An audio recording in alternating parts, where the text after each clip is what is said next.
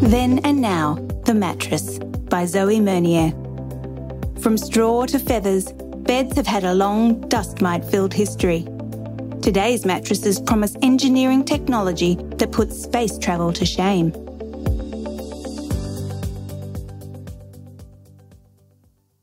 Pretty much as soon as cavemen evolved enough to start sleeping horizontally, they figured out that a mattress of some description was a clever idea. Apparently, trying to sleep with a rock in your back was no less comfortable then than it is now. The earliest paleontological evidence of a mattress is from an astounding 77,000 years ago. Found in a rock shelter in South Africa, the ancient bedding was only about 2 centimetres thick and made with alternating layers of reeds and rushes. Natural materials, straws, leaves, grasses covered with animal skin, remained the mattresses of choice for many more thousands of years. Hey, you've got to work with what's available. The ancient Persians were the first to raise things up a notch, with Persian royalty said to have paved the way for the waterbed trend by sleeping on goat skins filled with water some 3,600 years ago. We're guessing they weren't heated to optimum temperature and available in semi-waveless varieties, but it was a promising start. As humans evolved, so did their sleeping arrangements, at least the wealthy ones. Sometime between 3000 and 1000 BCE, many cultures, starting with those clever ancient Egyptians, began raising their mattresses off the ground, all the better to avoid sharing the bed with rats and snakes. The mattresses themselves were usually made from wool, while the beds were made from wood for your average Joe, while your Cleopatra types preferred a solid gold, jewel-encrusted slumber number. Throughout the medieval period, mattresses continued to vary greatly depending on wealth, with the poor still often sleeping on piles of leaves on the ground or on a haystack, where hitting the hay became a nightly necessity to dislodge bugs from one's bed. While the wealthy opted for mattresses stuffed with down and feathers, the focus was more on the bed frames, which became increasingly ornate and made of carved wood. This era also saw the rise of 4-poster beds covered with curtains. Mattresses remained largely unchanged throughout the Renaissance period, although cotton-filled mattresses started to replace down and feathers by the 18th century. It was in 1870 that the next big innovation occurred, with the invention of the first inner-spring mattress. The brainchild of German Heinrich Westphal, he adapted metal coils from the seats of horse-drawn carriages to make a mattress with a firm yet springy sleep surface. Sadly for Westphal, fame and wealth did not immediately spring forth, and he died impoverished, his creation taking a good 60 years to be adopted by mainstream consumers. By that time, the Industrial Revolution was in full swing, meaning that beds and mattresses could be mass-produced. But it didn't take long for people to realise that an open spring coil gone awry in a mattress could be almost as uncomfortable as a good old-fashioned rock in the back. This paved the way in the 1920s for English engineer and machinist James Marshall to patent his Marshall coil, the first pocket-sprung mattress. Consisting of individual springs in connected pockets of fabric, his concept allowed the coils to function independently of each other, tailoring to individuals' posture and body shape. Thank you, James. You saved many a bad back, and probably a marriage or two as well. Nonetheless, as something we spend a third of our lives resting upon, plenty more attention and innovation has been laid into mattress design over the last century.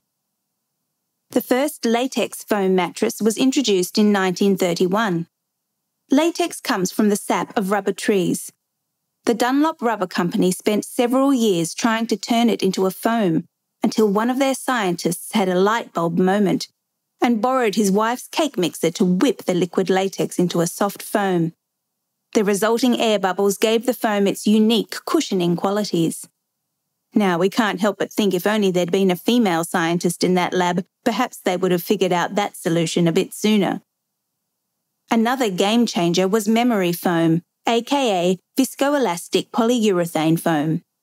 First invented by NASA in the 1970s to provide better seat cushioning and crash protection for airlines, the first memory foam mattress entered the marketplace in 1991.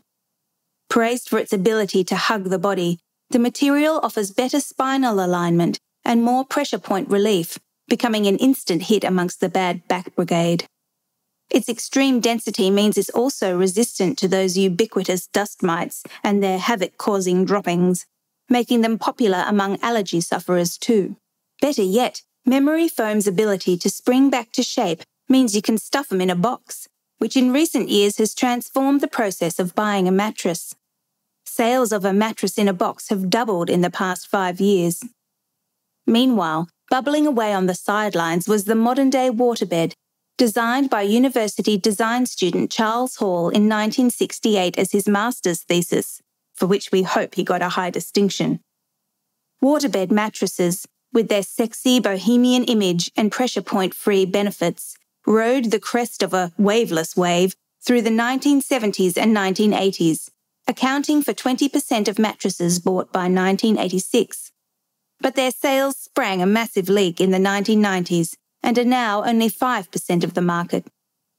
Mattresses are still evolving, with new fabrics and technologies still being discovered.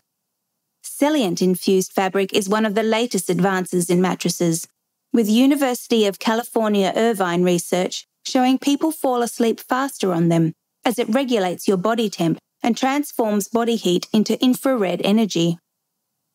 Other cutting-edge materials include sustainable organic latex, latex with graphite to enhance fire retardation, anti-gravity foam to provide the ultimate top-layer comfort, hybrid creations, and even nanotechnology in which a very thin sheet of carbon tubes are stacked to create a memory foam-like substance even more superior than the original. And of course, digital technology has also come into play, because who doesn't want a smart mattress? 8 Sleep's The Pod can automatically adjust itself to the perfect sleeping temperature of each individual in the bed, courtesy of its active grid hub, which will even regulate the temperature to gently wake you up at the right time. The Rest Bed is like an airbed on steroids, with 3 separate layers containing special cooling and pressure devices that adjust to suit each area of your body and can be set to automatically adjust to your needs.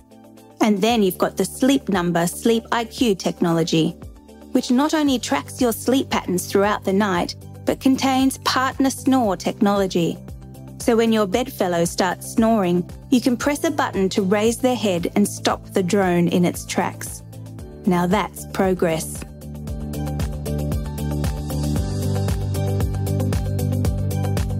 For more RD Talks, visit readersdigest.com.au.